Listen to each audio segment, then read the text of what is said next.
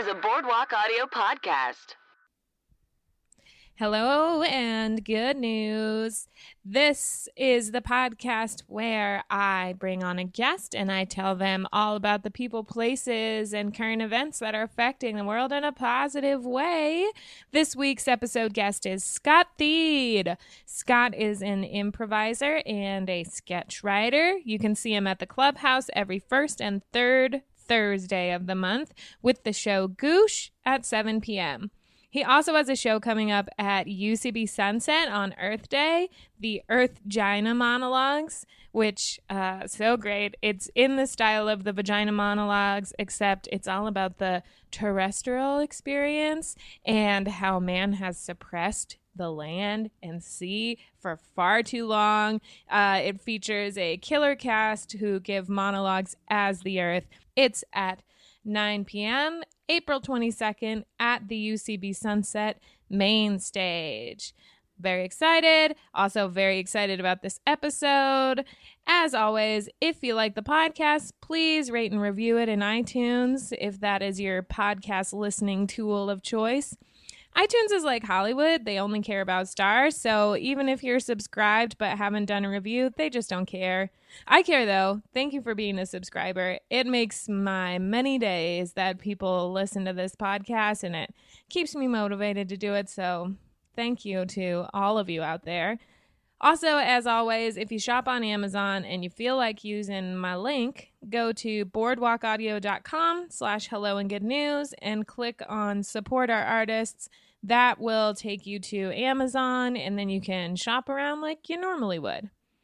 Okay, I think it's time we had some frickin' real good news. Good news, good news, good news, good news, good news. Good news. Hello. Good news. I think it's time we had some frickin' real good news. Yeah. Hello and good news, everybody. Here we are on my couch. I'm with Scott. We're here. Hello. Hello. This is so great. I've got some good stuff this week. I never know how to segue from the well, okay. How was your week? My week, well, it just started. Today is a Monday. Oh, it's a Monday. But so far I can't complain. Work was pretty easy today, and I got some personal things done on the company dime, which was always a good feeling. Oh, yeah, like some errands, some little trips. Well, I edited 2 sketches, and I sent a whole bunch of just emails that had nothing to do with work today. Yes. And I did a crossword puzzle, Washington Post. It was easy today. I love that. Yeah. It makes you feel real smart. You're like, I know what that word frickin' is. And this one. Yeah, and this one. Ooh, wouldn't have known this one, but I knew the other 2, and that gave me a clue. So now I know this one. Now I'm learning. That's great. Those are the best days. I always wish I had an office type or desk job sometimes so I could, because I know I would just waste their time. Yeah. I'm like, I would just do so many things on my computer. I go back and forth between hating having a desk job and thinking that it's such a good thing. Yeah. Because the pluses are I get a consistent paycheck. I oftentimes have downtime where I can write or edit or do whatever I need to do. But then sometimes I just feel gosh darn trapped. Yeah. So Just stuck, just a cog in the system. Yeah. Is that what the word cog? yeah, cog. Yeah. Okay, well now we can go ahead and segue. That felt better. Yeah. It felt great. I don't know what you're so worried about. Segways are for mall cops. I get really hung up on my segues sometimes. I want to have them so bad, and I just never take the time to think about it. And I'm really bad with puns. That one was so great that you just did. I would kill to think of that on my feet. I am known for my puns and often criticized for them, but I wouldn't live my life any other way. Yeah, I wouldn't have you in my life any other way. Oh, so great. Okay, this first story is so crazy. There's like a lot of places my brain went trying to figure out what this environment would have been like. So a woman gave birth to a baby mid-flight on Turkish Airlines. Mid-flight? In the air. Like the plane took off and she started to go into labor, basically. 42,000 feet. What? Where were they flying from and to? Like, how long was this flight? It was, okay, she was flying... I can't remember if it said where, but she was definitely born, like, technically, like, one of the things that came up is, where is this baby's nationality going to be? What's her home? What's her birth certificate going to say? Isn't the rule like wherever you're coming from? Because people, that's right. Because people try really hard to get to America to have the baby like when they get here and not on the way. Right, I guess. That used to be a thing. Like, don't have the baby on the boat. Yeah. Hold it in. Cross your legs. Yeah. Be a lady.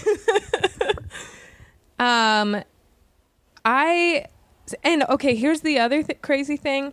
So she was flying at 28 weeks, which most airlines won't let you fly at 36. So she went into early labor. Oh, so okay. And Turkish Airlines is even like a little more careful. I guess they do a thing where like you can fly between 28 and 35, but you have to have a note from your doctor saying it's fine.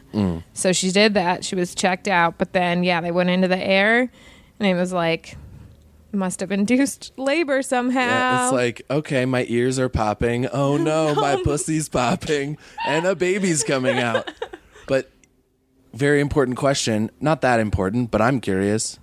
Boy or a girl? Little girl. Aw. Yeah. And there was no doctor on board. The flight attendants are the ones who like took care of the whole dang thing. Nice. They laid her out on 3 seats. They took an aisle and she laid on the seats and they like covered her up and she had the baby and that was that. And that was that. And then they got her to a hospital very fast after they landed, and both the baby and the mom are like healthy and fine. That's great. That's so great that they're doing well. I hope that this wasn't like right in the beginning of the flight, because I imagine she must want to take a shower so bad. Yeah. And if you just had to sit on like the rest of a very long flight after giving birth, like, because flying is uncomfortable to begin with. Oh, it's the worst. It's like a bus in the sky. It's terrible. Yeah, it's literally a bus in the sky. Mm-hmm. So imagine being in a bus in the sky, giving birth with no drugs or medical attention. I hope it was towards the end of the flight. Well, from what it says, it sounds like it started pretty quickly after they took off. Jeez. Yeah, it says shortly after the plane took off, she was suffering in pain. Oh, okay. So that's when she went into labor. So maybe it probably was a couple hours in, I would imagine. The interview they have with the one of the flight attendants, the lady was in great pain. And then the baby was on the seat. Yeah, well, I imagine in those kind of situations, like, I'm sure it was a position this woman had never been in before. And it just happens so fast, and you try to remember it, and you're like, I don't know. She was in pain, and next thing I knew, there was a baby on the seat, and I was like, can you please fasten your seatbelt? Back to it. I was thinking about how crazy it would be to be another passenger on the plane. Oh, I would be so pissed. I would just be like freaked out. And it made me think of like when you're on a plane and there's a crying baby. I'm never mad about it because I'm like, this is a baby. It's very uncomfortable. No reason to be mad, but it's still just like a thing that's happening the whole time. Yeah. And your brain's like, okay. Having somebody have a baby on the plane, so much more intense. Yeah, and I don't I don't have like noise canceling headphones or anything. Yeah. So I would be, and knowing my luck, I'd probably be in the seat like right behind, or like one of the seats that they had to clear for her to lay Right. down on. And I'm just like chilling in the back, drinking a Schweppes. Yeah, like I also, the way I imagine it, because when you're in labor, that is pain. It's the most painful thing like a woman will ever go through. Right. She doesn't have drugs, like you said. Yeah. So the way I imagine it is like chaos happening and everyone in the plane like trying to just stare forward. Right. Like the awkward, like, because you don't want to just stare. There's a lady having a baby. Yeah. So you're just like trying to watch your freaking movie. Yeah. Oh man. Wow. The Interview is such a great film. If I could hear it. And then you're probably freaked. I would be so scared too that like, what if something goes wrong? Yeah, that would be, I mean, I don't know. I feel like I would be most likely to just assume everything was going to be fine. I try to do that as much as possible, especially, well, and it's so much easier for me to do that when the things don't involve me. When they do involve me, I assume catastrophe is imminent.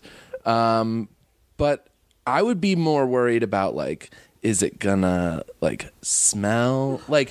Cause I mean, I don't know. What, I have no I have no idea. I basically would be in a really selfish position of like, how is this affecting me?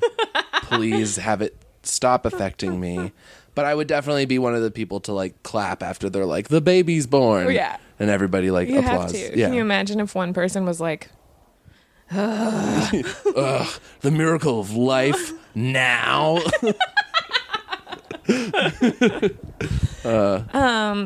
yeah, so crazy.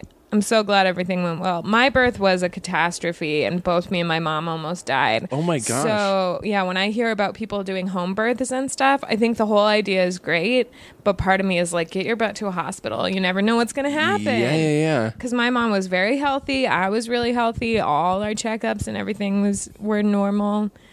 And then I ruined it all coming out. Yeah, you really should blame yourself. You should really blame yourself for that. Well, okay. The only thing I know about my birth thing was that labor was a little while. And it was painful for my mom. Because apparently, well, so when I came out and the doctor like had finished like measuring me and making sure I was like alive or whatever, he told my mom my weight, and he said I had a 9-pound head and an 8-ounce body. and so my mom, like, I think still holds sort of a grudge against me for having such a large head. Yeah, because it's like, yeah, that wrecks you. I mean, my skull was smushed a little, but I don't think it could smush enough. So Big old head. big old head, That's and so it's funny. empty. Okay, well, that's good news. That's a good little lighthearted good news there to start us out. It's great. So crazy. Humanity wins. Okay,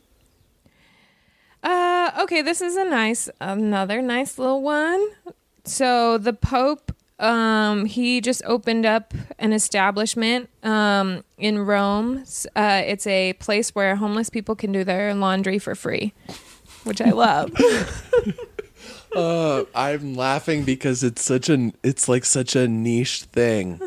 Like, I mean, it's so necessary. Yeah. Like, it reminds me, in college, one of my friends worked for a nonprofit that their only mission was to make sure homeless people got socks. Mm-hmm. And because their socks are a thing that people usually don't donate. They usually wear until they throw them away. They don't donate their socks. And then when people think of things to give to homeless shelters and stuff, they think, okay, canned food, blankets, and they often don't think about socks. But in modern really times, socks are really actually important for your overall well-being and health. So, but it's funny. It's like, I just imagine like the Pope cutting a big ribbon in front of like a laundromat. Yeah. It's like a little bright orange little laundromat. They got a bunch of whirlpools. The plan is to to eventually also install showers and a barber shop within the facilities. So it's laundry for your clothes and your body. And your bods. Yeah. Yeah, I love that. That is great. The socks thing, it's funny you say that because it almost sounded like we were doing an extra plug for the ad that sometimes runs that I do because I do it for Bombas. Your friends aren't the people who started Bombas, are they? I don't think so, no. Okay. No. Because Bombas is a company that they make socks, and then for every pair someone buys, it's like Tom's. They Oh, donate cool. a pair. Cool. Because of the sock thing. It's like a big deal. Yeah. It's like one of the most requested items, I guess. Oh, wow. Yeah, I think the other one was like called like the Joy of Socks or something. It's not. It's definitely not Bombas. No, super on the nose, super Socks are local great. to Philadelphia. Yeah, so, socksforhomelesspeople.com. I love businesses that are just titled as like the what it is. 1-800-Flowers. Yeah. So great. So good. When I was in high school, I worked on a block.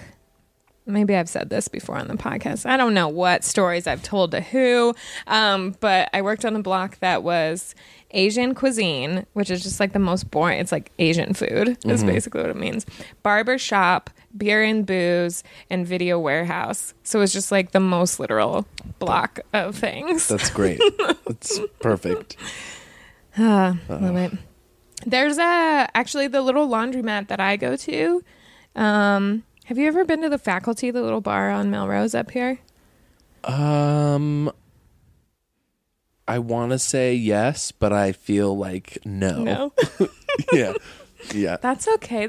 It's like right around the corner is a really nice little laundromat. So when Charles and I do laundry, we'll do laundry there, and then when we put it in the dryer, we like grab a beer next door while we wait. Nice. It's freaking perfect.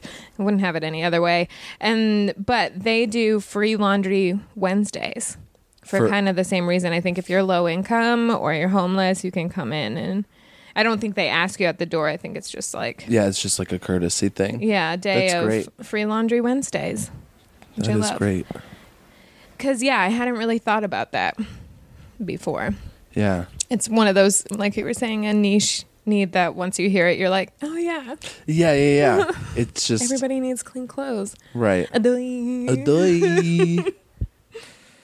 I do hope he cut a giant ribbon in front of it, though, wearing his whole Pope. Oh, just the whole Pope get up. I want to draw a picture of that.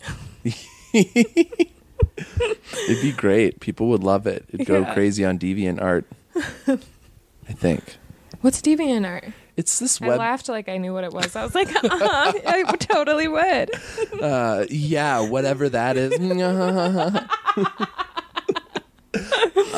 It's a website where artists basically share work that they've done, Ooh. and people then like it or talk about it or can like donate or like buy it somehow or something.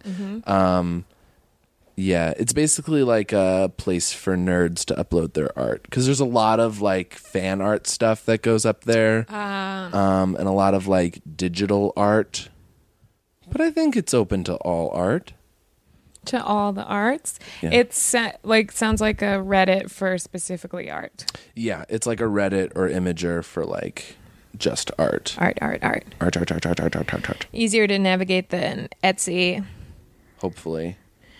Etsy is so awesome. I love just going around on there, but then there's so much now.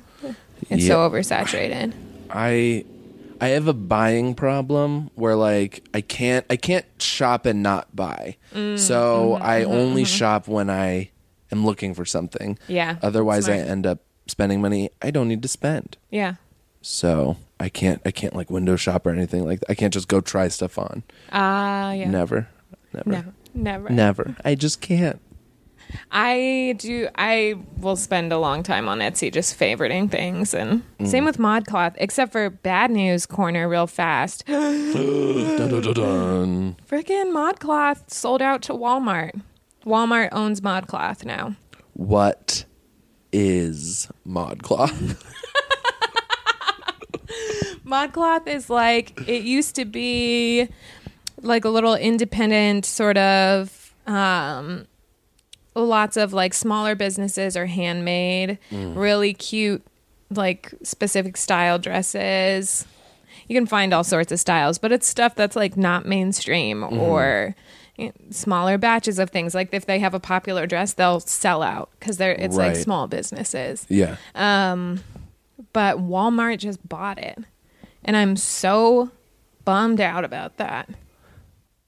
So I don't understand how that like falls into Walmart's business plan. I know none of it makes any. I think they're trying to. Walmart is probably having a hard time. I feel like with their fashion, I feel like they're trying to do like we have really like get the millennials on board. 'Cause I feel like Walmart is very, it's more middle American. I feel like not a lot of younger people buy from Walmart. Yeah, I do sometimes because I'll love a good Walmart every now and then. They have such cheap prices on things. Like I will not buy a TV anywhere else other than Walmart. Really? These days. Yeah, because they have these like not unknown, but like pretty much like Walmart brand companies that they get from like China or wherever, and you get a TV that's I know, but it's cheap. Yeah. And I need money.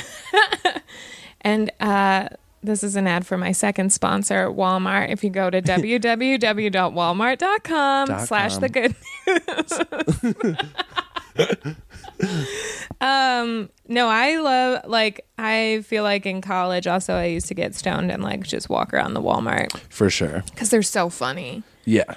You're like, what? They have this? Right. And they're kind of overwhelming. Their food section is always crazy. It's like a food for less inside of another store. Yeah, and like their clothes are so clearly like trying to be other clothes. Yeah. It's funny how they just like sort of miss the mark.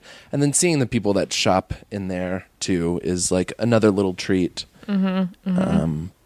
But have you seen the video? Or I think it's a video. These guys went into, because some of the Walmarts, especially like in the Midwest or like in random big cities, are so huge. yeah. There's these dudes who went in and like in the toilet paper section, they built a fort. Like in the inside, they like first built a wall on the outside of the aisle, so it just looks like normal toilet paper stacks, but they hollowed out the inside and they made like an entire house inside, and nobody like noticed. They were in there for hours. Oh my God, that's amazing. I love it so much. That's the kind of stuff you can get away with at Walmart.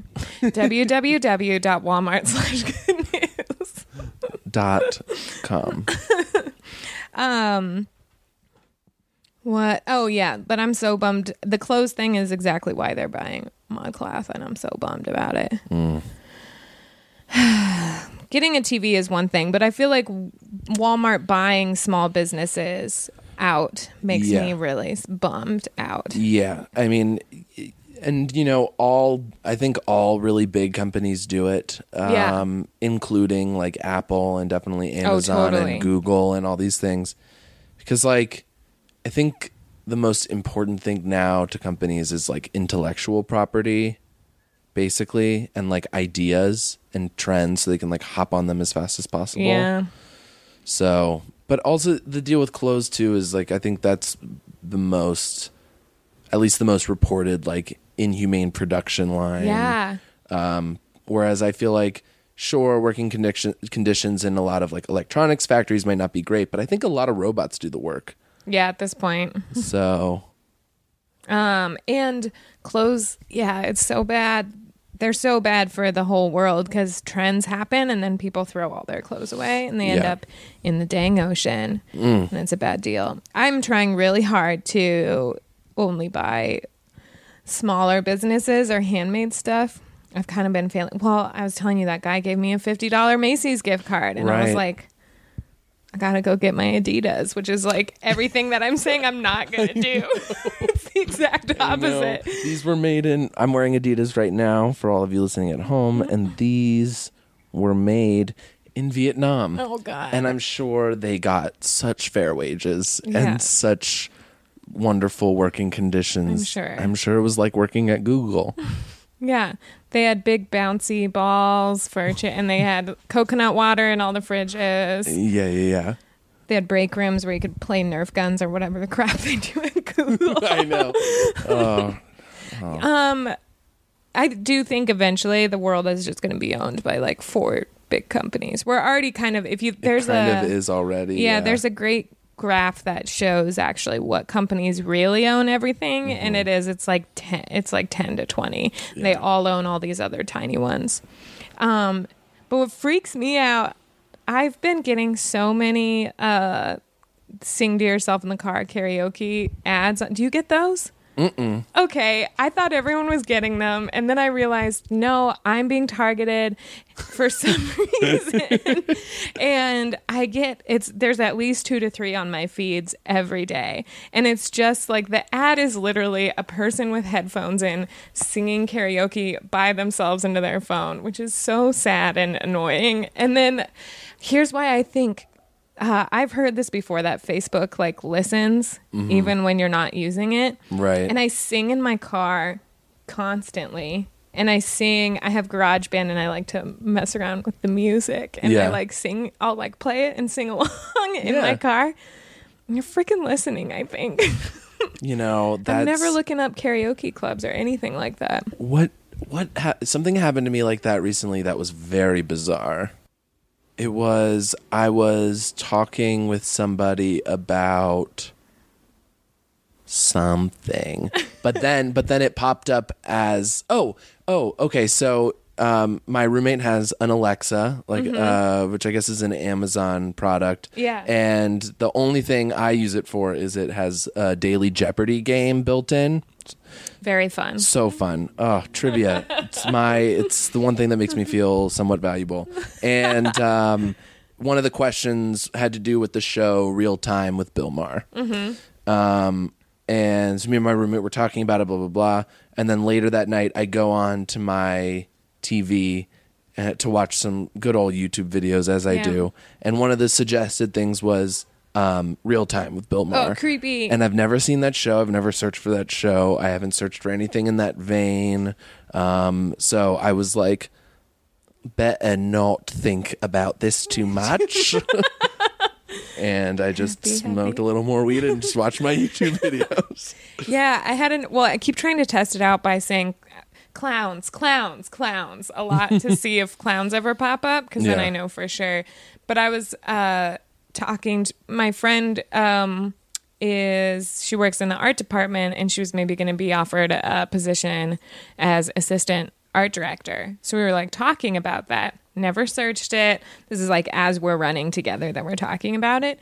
Then later on my Facebook feed, it's like, take classes on how to become an art director. Not cool. I don't like it. Oh, man. Pretty soon it's going to be something about like Facebook doesn't listen to you, like ads about. Right. Oh, man. I know you do, Facebook. I don't like it. You're going to have so many ads for Walmart on Facebook later. I am. That's how we'll know also. Okay. Well, speaking of crappy plastic products, like a lot of what Walmart makes, this company takes recycled materials, especially plastic, and they make bicycles out of them. Oh. And they are really cool looking bicycles. First of all, they produce 10,000 bicycles a month. They use almost 16 tons of wasted plastic every year, which translates to well over 5 tons of CO2 emissions that are saved from the atmosphere. Wow. They have like an expansive waiting list. So I really want to buy. Good luck to all of us who want one, because they have a huge waiting list. And they also, like, the construction of the bike requires 90% less energy than most bike frames do. Wow. It's called Moosey-Cycle. Moosey-Cycle. Where is the company from? Is it from the United States? It's in Brazil.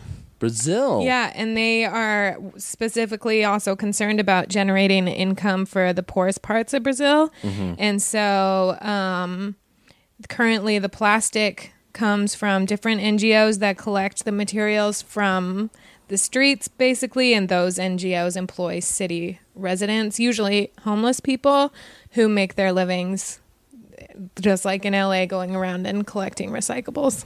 That's great. I love it so much. I think that there needs to be so much more of this. Like, not only because it's helpful to the people in Brazil who need it most. I mean, that's fantastic.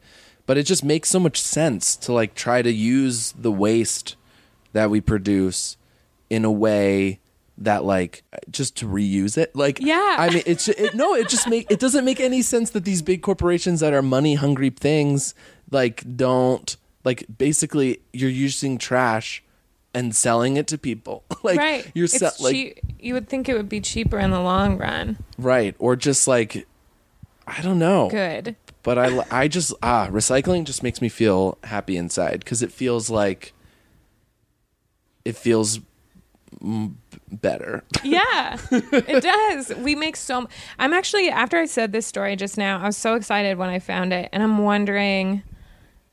I'm super sorry if I've already done this story.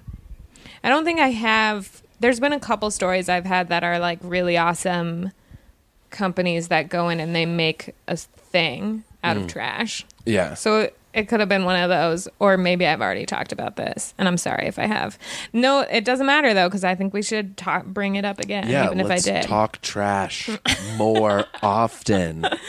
I think the average person, I forget one of the other stories I was doing, I found the specs. We make like 3 to 4 pounds of trash a day. Easy. Yeah. Yeah. The average person does. It's really bad. And the other thing that just sucks, so much of this plastic, I bet, is from packaging and like just crap. Water bottles. I'm so guilty of the water bottle thing. I always try and use my own, but eventually somewhere during the day I don't have water and I have to buy some. Yeah. So much trash everywhere. So, yeah, I'm so excited. Here's a photo of what the bikes look like. Oh, those are very cool. Yeah, they're cool. They're bright colored. They look like bikes. They look like bikes, cool bikes. but a little bit different. They look cheap to produce because they look just like extruded plastic. Mm-hmm. But they're not ugly. Yeah, and they don't look like they'd fall apart. No, not either. at all. Probably won't rust as much. Yeah. I want one really bad. But maybe in 2 years or whenever they're done with that. Fingers crossed. Yeah. Oh, maybe I'm already too. Oh, I know where we're at. I know what's up. We're now to the GoFundMe. I do a GoFundMe of the week every week. Oh, nice. And this one is for a YWCA in Knoxville, I believe. I should have opened 2 windows instead of going back and forth between the two. I'm just like manically clicking right now. I need to. Okay. It's a group of students who are going to the University of Tennessee. They're working to empower women and eliminate racism for it. And they're raising money for the YWCA in Knoxville specifically. The YWCA is very cool. It's like one of the first women basically transitional living and like shelters. Mm-hmm.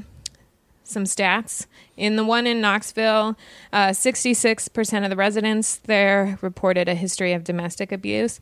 That's huge. Like most of the number of homeless women has grown so much over the last, I think, decade, and so much of it is due to domestic abuse, which I feel like says maybe on the plus side that women are leaving. I don't know. Maybe they're leaving more than they used to. Bad relationships. But then on the downside, you're like, you have nowhere to go. You're isolated because you've gone through abuse, and that's like just what happens. You're probably isolated from so many things. And then sometimes they're not working because they're like stay-at-home moms or whatever. And so, yeah, it's a bad thing. 95% of the residents who partake in the case management and or employee counseling found and maintained employment after going to the YWCA. 63% of the residents reduced their debt for 6 months or more. And 57% of the residents have saved money. So it's just a group of women students who are trying to like raise a big chunk to give to the Tennessee, the Knoxville one. Nice. In particular. And the YWCA, it stands for the Women's Christian Association, but they changed it to be YWCA to just make people feel like, no, it's all inclusive. It's not like a weird churchy thing. Right. Like this is how it started way, way back in the day, but I think that's similar no judgment. with the YMCA, which is like the male counterpart. Now they've branded it as the Y, you know, so it's less like, oh, this is just for Christian men. Right. Which, America, am I right? White and Christian.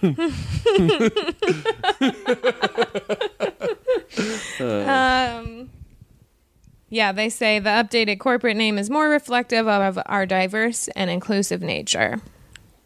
Wonderful. It actually started in London, I guess. I didn't know that.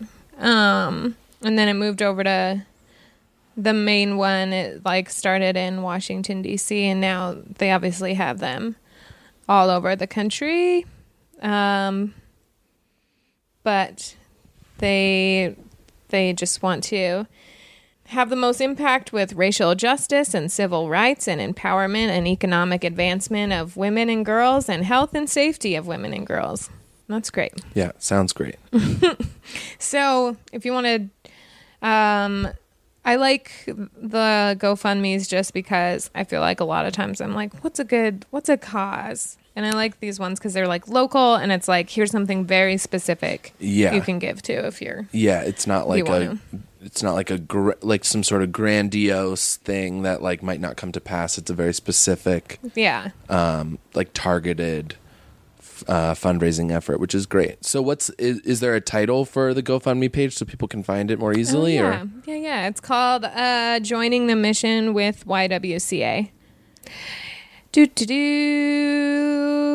And they're only raising $1,000. So it's not like massive, but it's like just a little thing that's like, yay. Yeah. But hopefully they get more. Yeah, since it's an Indiegogo, flexible goal. So Indiegogo, like you can surpass it and it's fine. Yeah. I think Kickstarter too. I can't remember. But then you have to pay, I don't know. Kickstarter, you have to be like, is the one where you have to be like so specific. Yeah. And if you don't get it, you don't get any of it. Any of the money and yeah. And you gotta know all the no's. Well, I think now, so if that was the GoFundMe, now we're on to, oh wait, actually, this is a good segue into this little side thing. It's not a side thing at all. It's like a big deal, but it's an ongoing long thing. On April 4th, the Human Rights Campaign, they posted a thing because there's, why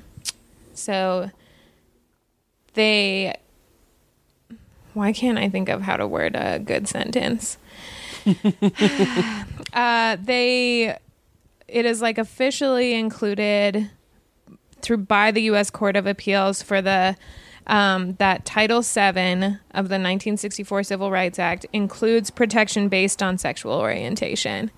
So any sort of discrimination, job or otherwise, that didn't used to be protected. And there's an ongoing case with a woman named Kimberly Hively, she is basically suing Ivy Tech Community College, South Bend. Where is it? South Bend? Isn't that Indiana? Ivy Tech. Yeah, Indiana, you're right.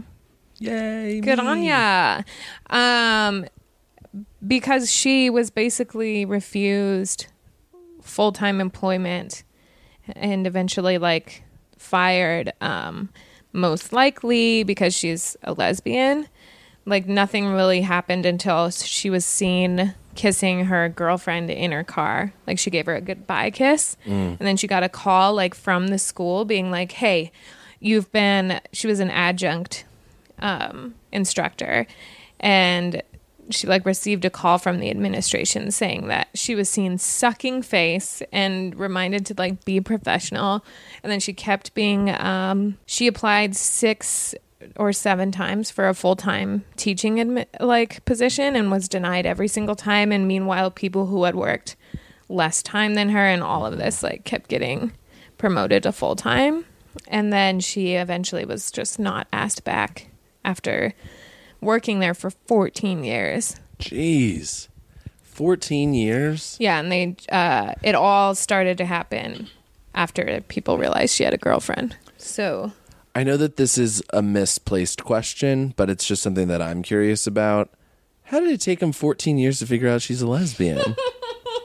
Like, I know that's not the point. Like, regardless of whether or not she's a lesbian, she should be able to work there. yeah. I totally believe that, but like, also like, who's snooping on her in her car? I know, like who's seeing her kiss and then going to the administration And telling like, there's drama. There's so much drama, and it's not even like she was making out. It was like a goodbye kiss. Yeah, it was like a Yeah, bye. bye. Love you. See ya. Love you, see you. Oh, your face was so good to suck. Time to go teach. Bye-bye. Yeah, it's just a bad deal. And then so she took them to court and she was basically denied because it was like, well, sexual orientation is not protected in any discrimination, like amendments. So then she took it to the Court of Appeals. And now it has officially been brought in as like, nope, now you for sure can't discriminate on someone's sexuality. Wow. And it blows my mind that it's 2017 and that is just now happening, but I guess thank God that it is. Yeah. Like just that's not... it also makes me so mad with little things like this where you're like, why? Okay, but that's just common sense. Like we have the, like, what's our 3 things? The right to liberty, life, liberty, and the pursuit of happiness. Mm-hmm. Doesn't all of that just fall under that? Like you just can't be an asshole to somebody because of who they are. Right. But it's like, nope, in the fine print, it technically doesn't say that we can't be an asshole to this person. Right. Like, that's just insane to me. Yeah. I mean, I have a lot of respect for the law, although I do break them. Not super often, but like a speed. So, yeah, I mean, the law is... Like, I don't necessarily blame the courts for being like, we can't rule for you because this is how the law is laid out. Yes. But I would blame the Supreme Court or whatever who made this decision if they didn't make the choice to say that it is included. Yeah, it's now in a... Yeah, and, you know, oh, man, that life, liberty, and pursuit of happiness in the Declaration of Independence is just... It's just such a lie. I know. It's big fat lies. It's a big fat lie. See, the only difference between communism and capitalism, not the only difference, but like Stalin or Lenin, I think Lenin maybe was like, religion is the opiate of the masses. I think in the United States, the concept of freedom is the opiate of the masses. Mm-hmm. It's like, as long as you feel free, we can do whatever we want. Yeah. And I guess life, liberty, and the pursuit of happiness can be a justification for people being racist assholes to each other, too. Because they're like, technically... This is my life. Yeah. And this is my liberty. Yeah. I want to be happy. Fuck you. Yeah. Ugh. Well, I also love the law because of all the, like, because when it's used to be like, nope, this is wrong, with the lawyers knowing all those ins and outs that they went to school for 17 years for. Yeah. I like have a really big appreciation for that too. But it makes me so mad that this just wasn't. It's 2017. Why isn't it all? Why, when we say no discrimination, are we still discriminating? Like, it's still pinpointing what that includes or not. Yeah. I mean, I think, crazy. I think it's just the flaw of, like, whenever it got passed, it made the mistake of being specific about some things. Yes. So then later, if the other specifics aren't mentioned, if there's no precedent, which now there is, thank God, you don't have really a legal leg to stand on. The thing that I appreciate about law that I think a lot of people forget when they talk about, the Constitution and what's legal and illegal, they think about what's right and wrong. Mm-hmm. And what they think should be legal and shouldn't be legal. But that's not what the case is. It's right. What is, like, what the law is, what is legal and what isn't legal. And the law is not meant to be a moral code. Mm-hmm. It's supposed to be basically like rules and a punishment structure for people who intend to disrupt society. Right. So... yeah, it's supposed to defend the moral code that hopefully we've all agreed upon. Right. As a group. Right. Well, so psyched about that. I really hope, I mean, she's kind of like, it's really good news, but she's sort of back where she started. Yeah. It just means that she can continue opening the case again.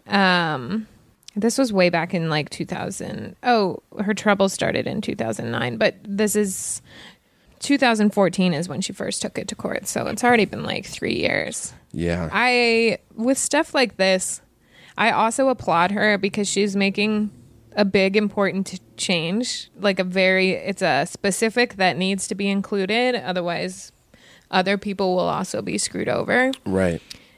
But it's like going to court for a 3-year, and it's been 3 years, and you're taking it to appeals. That's like a whole. I mean, I applaud her because I'm too passive, and I feel like I'll let people walk over me. And like after 1 year, I would be like, okay, you know what? Forget it. The world's screwed up. Right. Like, I really applaud her for being like, no, the world's screwed up, and this has to be better. Mm-hmm. Yeah. So good job, Court of Appeals, and good job, Miss Hively. Miss Hively. She's 50. Wow. Love it. Love a 50-year-old lesbian. Yeah. She can kick, stretch, and kick. She's 50. Love it. Okay, now we're to your hometown news. Ooh, yeah. Bethesda, most of the things, like there's certain towns where I'll pull up local news and it's all like terrible. Bethesda seems like a pretty like positive, like, yeah. Go us. Yeah.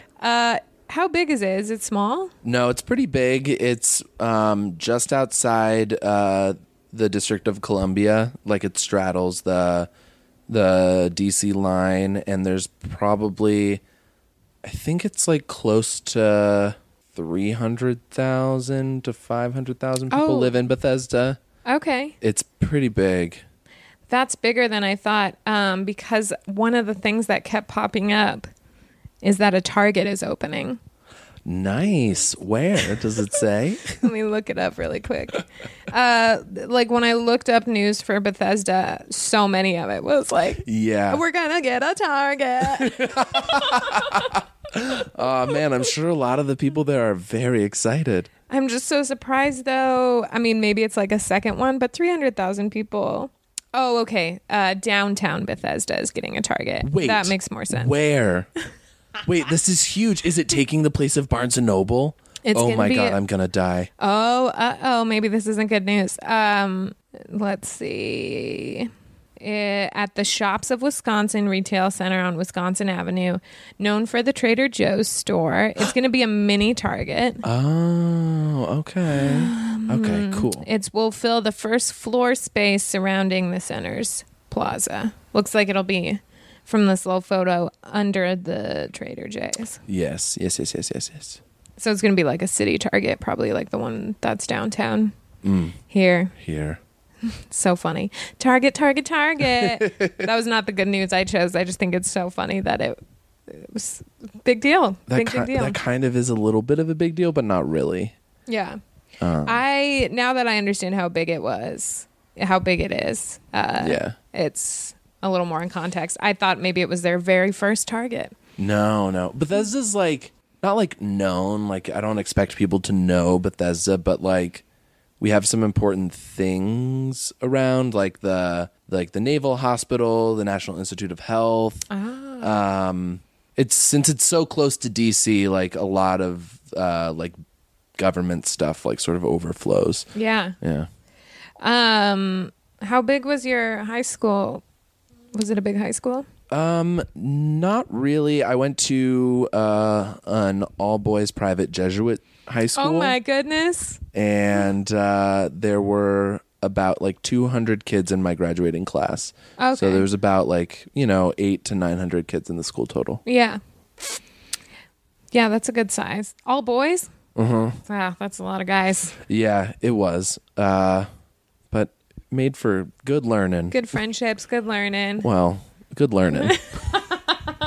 High school was weird. High school is so awkward and terrible. Yeah, and I mean, I just was like a shy, anxious kid who like figured that like people didn't really want to like spend time with me. Yeah. So I didn't really put myself out there very much, and I made some friends, and like I never was like totally alone, but I don't really keep in touch with anybody from high school, and I didn't really when I went to college even. So I think that just sort of speaks to like how I just like was a little too sheepish to like make good friends. Yeah, it's so hard. I realized just now when you were saying that, I said, yeah, like that's obviously how you would be, but I meant it as like that's how it is in high school. You're so anxious, and like everything you do, you're like, God. So like it's just shitty. I'm sure you were a gem in high school.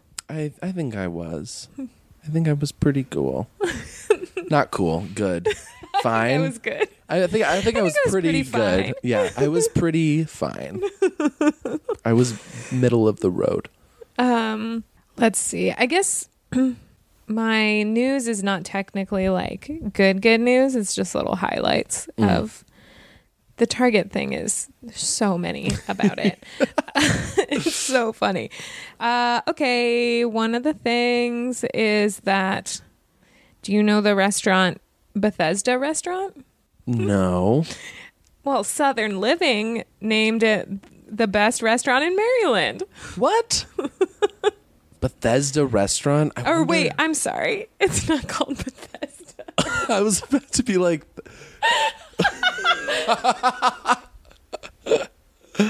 I really, even after like looking at this article, that's what the headline says, and the actual restaurant is called Duck Duck Goose.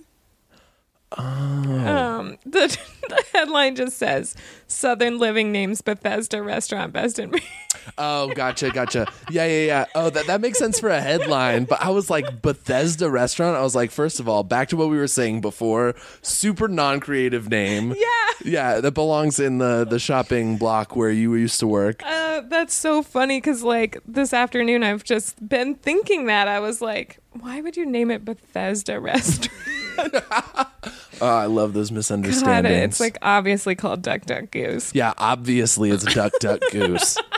Obviously. Still a weird name for a restaurant. Duck Duck Goose. We have a restaurant in Lander called Cowfish, and it's like the fanciest. I think it feels fancy to just name restaurants animal names. Yeah. That are. There's this restaurant.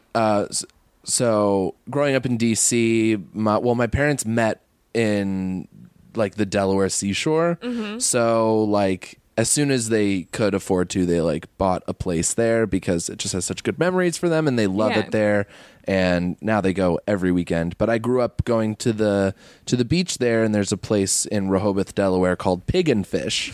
and it's my parents' like favorite restaurant of all time, and it's pretty fancy. I mean, it's not like fancy, but it's dang nice. It's dang nice for a place called Pig and Fish.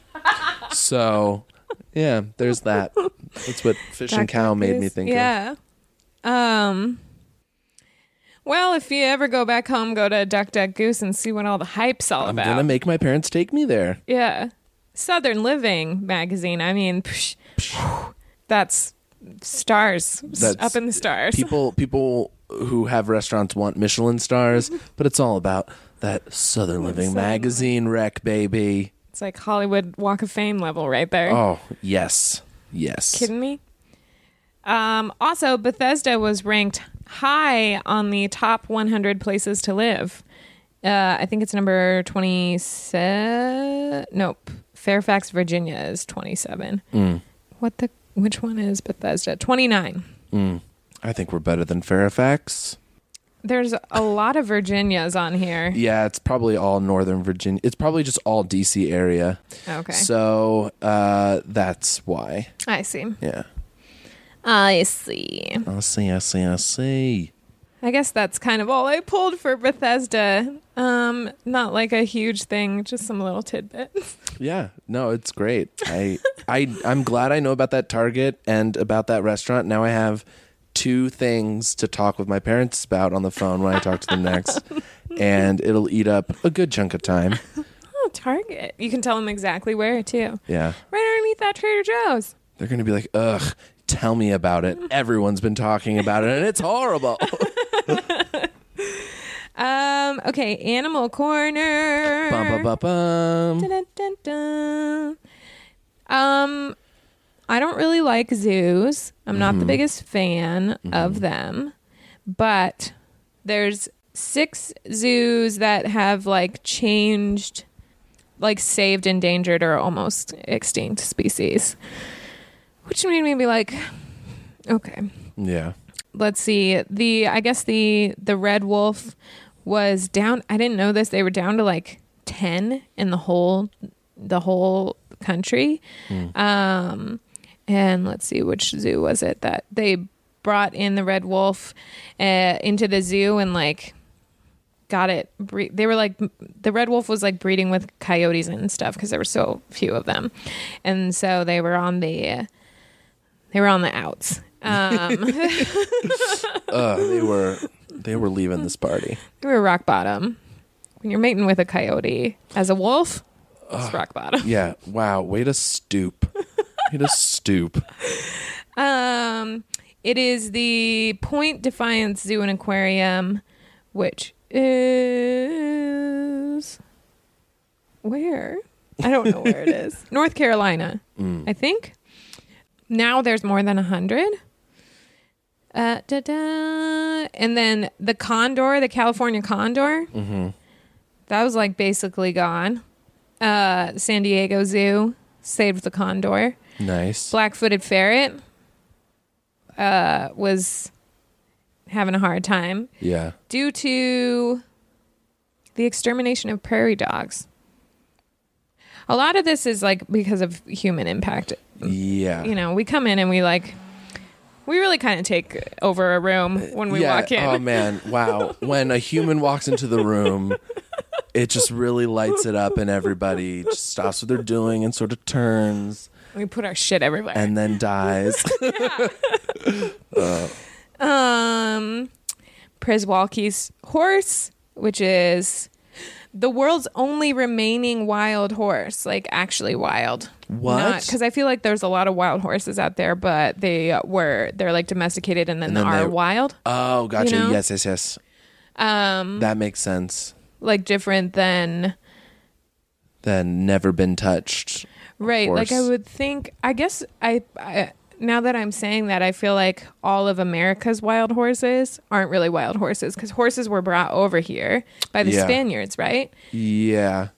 And I'm sure other European forces as well, but certainly the Spanish. Yeah. So all of our wild horses weren't initially. Yeah. I don't wild. think I don't think we have any native horses. Yeah. So this horse was the only remaining wild horse. It's a hardy little animal, is what it said. And the National Zoo and the Smithsonian Conservation Biology Institute bring it on back. The Karner blue butterfly. Look at this little guy. Aw. What a cutie. It's so blue. And such a butterfly. Yeah. And right underneath the picture of the butterfly, the sentence says, pandas are adorable. Here's a picture of a butterfly. But more importantly, pandas. Aren't they adorable? They are. Okay. The Toledo Zoo and Detroit Zoo are helping that one. Freshwater mussels. Who would have thought? The Freshwater Mussel Conservation and Research Center in the Columbus Zoo and Aquarium. So zoos aren't all bad. I can't go into them because it's the thing where I feel at first so excited about what I'm looking at, and then then it slowly starts to set in like what that animal's day to day is like. Yeah, I haven't been to a zoo in my adult life, and I feel like it would be very saddening, I think. Mm-hmm. But I loved going to zoos as a kid, and I think that there's some sort of balance between like being humane and respectful to these animals, and also like providing a place of like refuge for endangered species, but also like a platform for people to learn about wildlife and animals, because I think so, I mean, growing up in D.C., we had the National Zoo, one of the only places in the country that has pandas, and going there like fairly frequently when I was young really like helped reinforce my I've always loved nature and animals and stuff, and being able to go and see the animals and stuff, I think helped me want to learn more about them and things. So I do see there is some sort of benefit about that. But I mean, it's bad. Yeah. So I think that there might be a way to like somehow strike a chord between the two. Well, I think the really big zoos and the good ones do a good job. Yeah, like San Diego. And now that you're saying that, there's probably so many like mini biologists and mini zoologists who get real excited at a young age and then decide that they want to save animals for the rest of their life. Yeah. So that's a good thing. But yeah, like the LA Zoo, I've never been. I have no desire to, because it seems like it's really small and bad. That's in Griffith Park, right? Yeah. Yeah, I've driven by it. It's small. It's bad. It looks like a circus. Yeah. They do the zoo lights, which I've always wanted to go to at Christmas time. They light up the entire zoo with a crazy Christmas light display. But I even hate that. Can you imagine being an animal in there? What a nightmare. No sleep. There's a crazy club in there all the time. Oh, God. The only animals that could survive in there are the ones from the movie Madagascar. Yeah. It's a Hollywood zoo. Yeah. Ugh. Well, now we're to the part where I get to ask you about a time in your life that you received good news or gave good news or something that affected you in a positive way. Okay, great. So you told me in advance about this, and so I thought about it, and I decided to bring two. Oh, good, yes. Because one, I feel so dumb talking about because it's improv related. That's okay. I know, but it's just like, I feel like it's so done, so talked about. So we'll start there, just get it out of the way. Great. But in September or October, whenever, I got the good news that I was placed on a UCB LA mess hall team. Woo! Which was so exciting for me personally. No, I think everybody who gets that kind of news is more or less excited, but I think a lot of people probably feel the same way I do, so I shouldn't feel weird sharing it, but I work so hard. Yeah. And improv is one of those things where you don't really get feedback, really. I mean, you get feedback from the audience, but like they can't be trusted. And because if you're really trying to get good at the craft and stuff, like, you know, the audience will laugh at things that are bad technically, you know? And, you know, like coaches and teachers, like they're there to kind of like be supportive. They're not really there to be as much like mentors or like focus on you and like helping you personally develop. And so you kind of put a lot of time and effort into doing this thing, and you're just sort of hoping that you're getting better, and you think that you're good, but you don't know. And to get recognition from the theater, especially from somebody who is like considered to be a little bit more like hard to impress. Yeah. Beth Appel, she was the new art director at the time.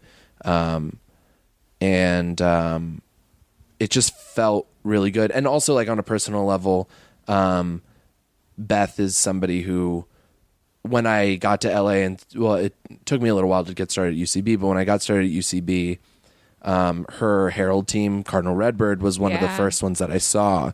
And I really like clicked with that team in particular, and also with like her performances. And then so smart. So funny. And I had the lucky experience of taking Sketch 201 with her as my teacher. Nice. And that really like sealed the deal of like, I completely respect her almost to like an unhealthy degree.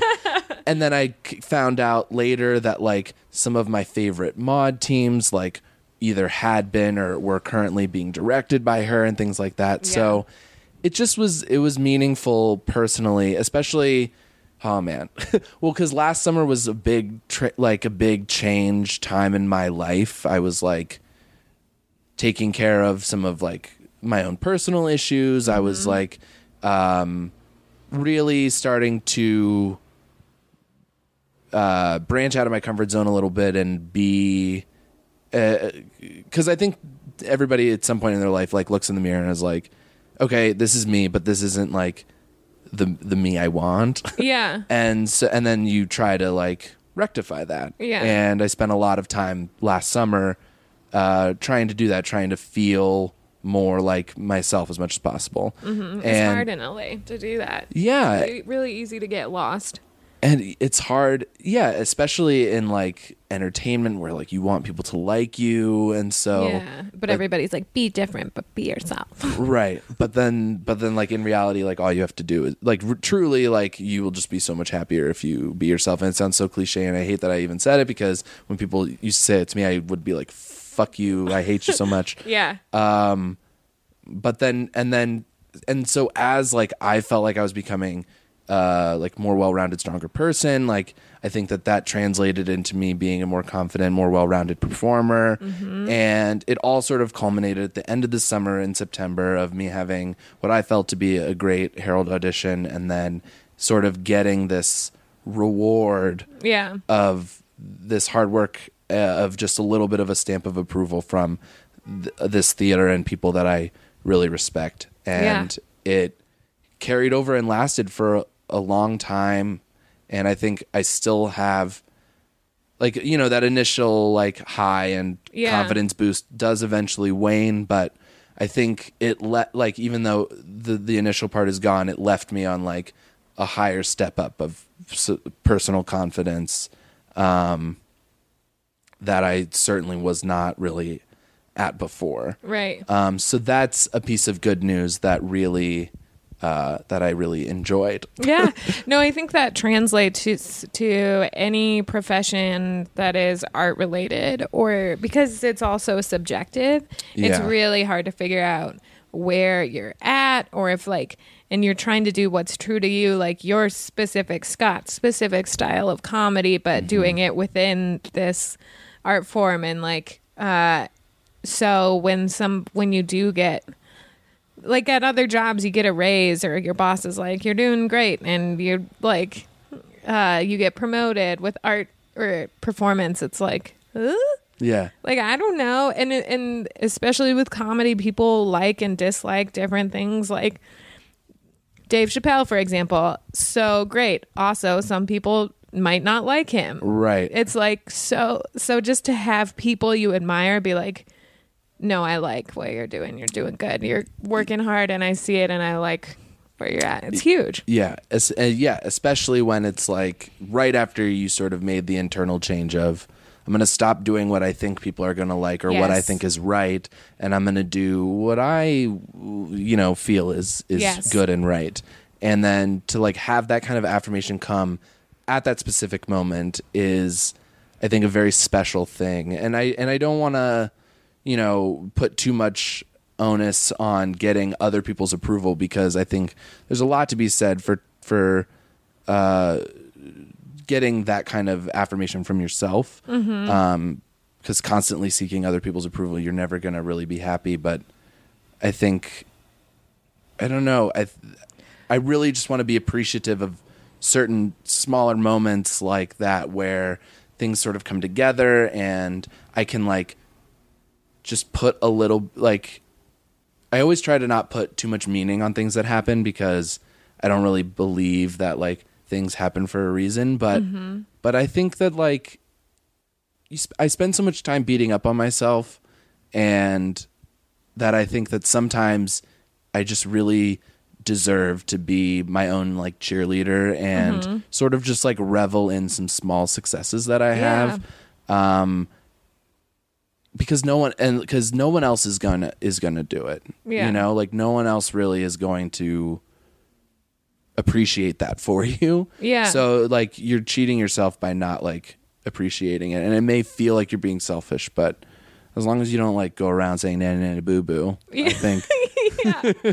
I think too the big thing that you're saying that I like is like once you were being more yourself and really trusting in that is when people were like, yeah. And that's why that is nice to hear at those times. You don't want to go seeking it, because then you're not being yourself. But it's really great when you're just being you and doing what you believe in what your brand is, and people are like, having a real Jackson Pollock moment, Yeah.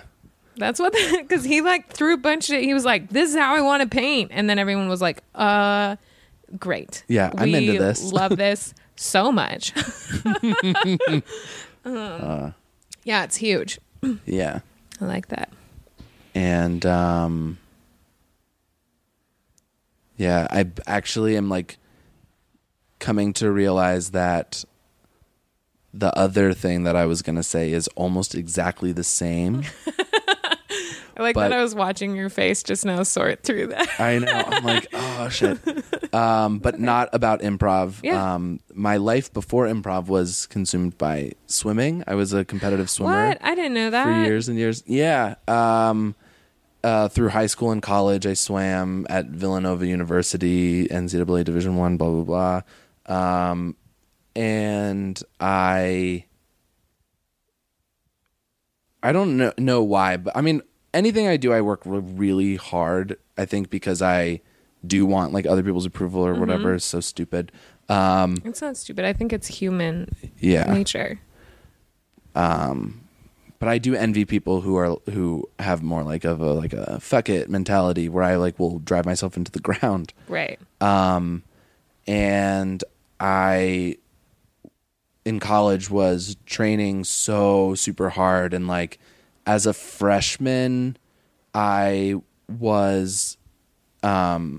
ended up being like the fastest middle distance freestyler on the team, and the upperclassmen were like all like sort of jaded or whatever, and like so I like quickly was put in a leadership role like very early, and I took that very seriously. I took that responsibility to heart, and I felt like I had this duty to the team to not only continue to be the best and train the hardest, but also to set a good example for, the next crop of freshmen and the next crop and the next crop, to sort of make the team, like instead of complaining like the upperclassmen did, right, instead to shape it to fit sort of what I wanted the team to be like. And my junior year, my coach called me into his office, and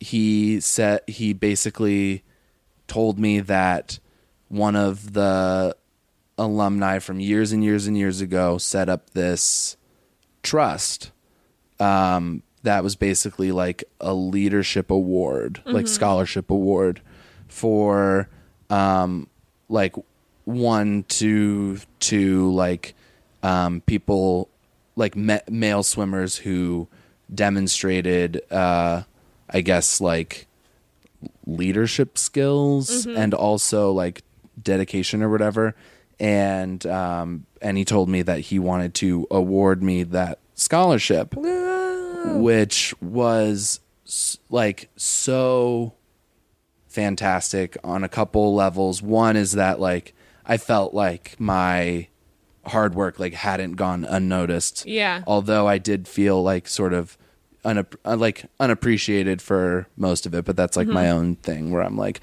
I'm doing this because I think it's right, and like I don't need people to tell me good job, but then I'm like, nobody notices all the things I do because I'm a monster. But also the men's swim team is unfunded, so even though we're Division I, we don't have scholarship money. What? Yeah. So it's not like I was getting any money for swimming to begin with. Yeah. But then I ended up getting like a pretty like basically like a semester and a half worth of tuition. Yeah. For both my junior year, and then I got it again my senior year. That's awesome. And it was just very good news too, because I always feel like such a parasite to my parents because I mean they paid for my college, and like I've already said I went to Villanova, so it's no secret because you could Google it. It's a pretty expensive school. It's a private Catholic college outside Philadelphia, and you know my parents have given me so much, and I was so happy to be like, look, I haven't been wasting what you've been given to me. I've been working super, super hard. And then, P.S. like, here's $45,000 that I have earned and can give to you, or basically that you don't have to give to me to pay for school. But it just felt real. That was just like it just was good news. It was good news. Yeah. I felt good about it, and I was happy, and I still look back on it and I'm like proud of that accomplishment. And it was good news. Yeah, that's huge. I can't believe they don't give scholarships to swimmers. Well, I guess if it's private. Well, so the women's team had scholarships, but not the men's team. It was like a Title IX thing. So like in college sports, Title IX dictates that like pretty much the rule is that however many male scholarships you have to have female scholarships. And we have a football team, and that's like 20 whatever scholarships, and so but women don't have a football team, so it's like when those 20 scholarships go to like women's golf and women's swimming and women's like tennis, whereas the scholarships that would go to those men versions of the sports are all into football. Yeah. So, I think that system's just slightly flawed because of like, I believe that things should be equal, but it's weird how football's included because there's no women's football. So, well, it's just they shouldn't be allowed to give all the scholarships to football. Yeah. But I mean, like, that's true. Then in the NCAA, football is the sport that makes money. Yeah. Not a lot of times, but for the big schools, yeah. Money, money, money. Money, money, money. Money. No, that's so good. Also, swimming through college is so insane to me. Yeah. I mean, I regret it a little. Not totally, but I do a little bit. I mean, it's like some of my friends would be going out on Thursday nights or on Friday nights, but I would have to like go to bed at a reasonable hour because I had practice at 5:30 in the morning. Yeah, I mean that scholarship you got is well freaking earned. It's such hard work to do. Yeah. Sports, and you're doing 2-a-days, and you're doing school on top of it. Like anyone who's done sports in college, I'm just like claps off to you. Claps off. claps off and put your hats together.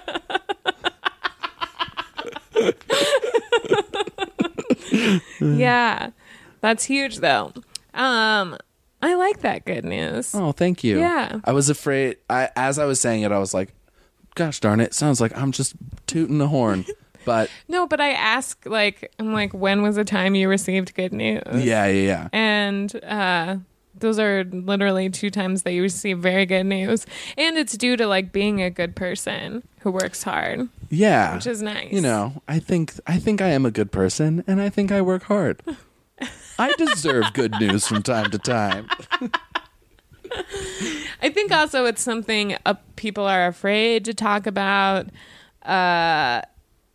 But like if you work hard and you get recognition for it or anything, like all of being a human is like, I feel like searching for love and acceptance and for some reason we all pretend like we all want that so bad, and then when you get it, it's like, but hush up, don't talk about it. Yeah. You egotistical monster. You know?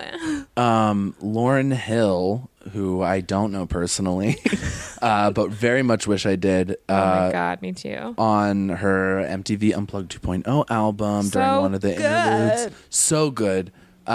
Says something to the effect of like, people achieve all this success and then they go through so much to make it look effortless. Yeah. And she's like, I don't understand that. Like, we work so hard. Like, I want people to know that I work hard because it's not easy, and it makes people think and look at themselves like, oh, this isn't coming easy to me. I am not going to be good at it or anything like that. And it's like, even on a smaller scale, like people we look up to at UCB, like, I mean, we didn't oftentimes know what they were like when they were like just starting out or like just coming up. And people don't, I think, talk enough about just like how they navigated getting to the good place they are. Yeah. And I think that's part of what makes everybody feel so insecure about their insecurities, because I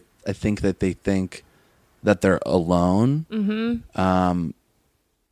And it's annoying on the flip side for somebody to be like, oh, well, like everybody in the improv community feels insecure. Right. But that's like so impersonal versus like hearing somebody give a specific personal story thing that they and I think being open about that is just helpful. So I was just having this same conversation like a week ago, talking about the pretty much the exact same conversation we're having, and like stories that I've heard of people I really admire and realizing that they didn't just get it right away. They worked really hard. People who auditioned for Harold's 5 years in a row, who are on main stage shows now. Like, they 5 years in a row they got turned down. Kristen Wiig, on one of her interviews, like, they're like, so then you were in Groundlings and then you were cast on SNL, and she's like, yep, but Groundlings was 5 years of my life. You don't just do it for a year and get on the main stage. You like work really hard. Like, I want those stories to be talked about so much more for exactly what we're talking about. And it just like on a super like specific niche, I feel like it happens a lot with body imagery and weight loss and all of that. Like celebrities on their Instagrams who are like, I love pizza. And I'm like, no, you don't. You work really hard. You work out 7 days a week and you eat really well. And you're giving people a skewed, messed up perception of their own bodies because it doesn't look like that. You yours. should be able to just casually look like that. But when in reality, you're a celebrity, so you don't have a day job. So you literally wake up at 9 and then work out for 3 hours. And then, you have a slice of pizza. But like nobody else can dedicate that much time to their appearance. And you should be proud. Like, you have a freaking crazy looking body. Like, you worked really hard for it. I hate that. I feel like it's a weird chasing the American dream thing to be like, oh, it's so effortless. Yeah, it's everything. Like mimicking royalty, I guess, or something. Yeah, we need to talk about the struggle and then be proud of achievements and be like just honest. I feel the same way about social anxiety. Totally. Like, everyone thinks that they're alone and thinks when they walk into a party and they're not sure what to say to people that they're the only ones and, oh, I'm so crazy and what do I talk about?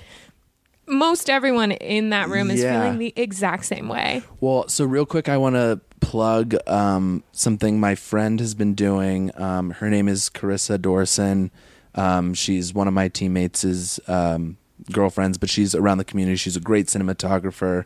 But she's been working on this project called, it's either serious photo. I think it's funny people, serious pictures. Yes. Or photos or something. I'm so sorry for not pitching it right. But it's amazing because it takes some of the most well-respected people in the UCB LA community, and it takes these like beautiful pictures of them just like in their natural environment, looking like, pretty solemn or like stoic. And then there's like a quote from them that's like a piece of personal information that you would never otherwise know. Yeah. And when she first released like the first series of photos, and it's ongoing, I think she's still releasing some from time to time. It just made me feel so much more adequate. Especially because there are performers that look so natural and comfortable on stage, but then to hear that they get nervous or like have stage fright about doing some stuff is so reassuring, because like I panic pretty much before I get on stage every time. And it's just nice to know that like other people feel that way, and I don't have to feel like I'm a fraud for wanting to be a performer, and it's such a difficult thing for me to do. Like, I'm like, oh, I shouldn't be doing this. It's not easy for me. Well, people like Robin Williams, for example. Weird. Like, I was just thinking his name. Really? Yeah. Guys, we're on the same level.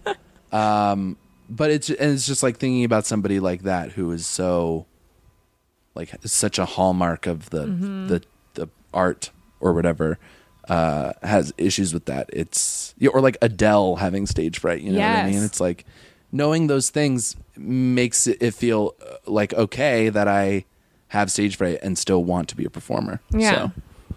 We're all humans. We all dumb. Share so many things. Yeah, we're all so dumb. We're all humans. We're all so dumb. We all take over a room when we walk in.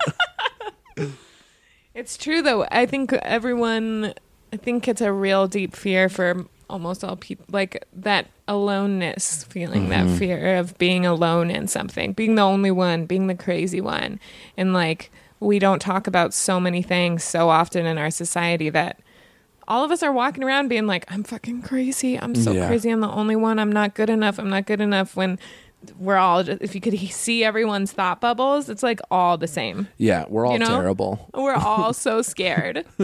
Yeah, we're all just frightened as fuck. And yeah. Oh, I love this. This was great. Great chat. Yeah. Thanks for coming and sitting on my couch. Thanks for having me here and letting me sit on your couch. Your cat has been snoozing by my shoulder, and it's truly been delightful. He's the greatest. But yeah, thank you so much. This was such a wonderful podcast experience, and you're very easy to talk to. Thanks, Scott. Yeah. Social anxiety cured for the moment. Talk about segues one more time. All right, everybody. I hope you have a good rest of your weekend. Good news later. That's my great, great sign off. I love it. Bye. Bye-bye. Thank you so much for listening to the Good News Podcast. Check out the Facebook page, Hello and Good News, and the Instagram at Hello and Good News for photos and links to the stories I talk about. And if you enjoy the podcast, please rate and review it. Bye-bye.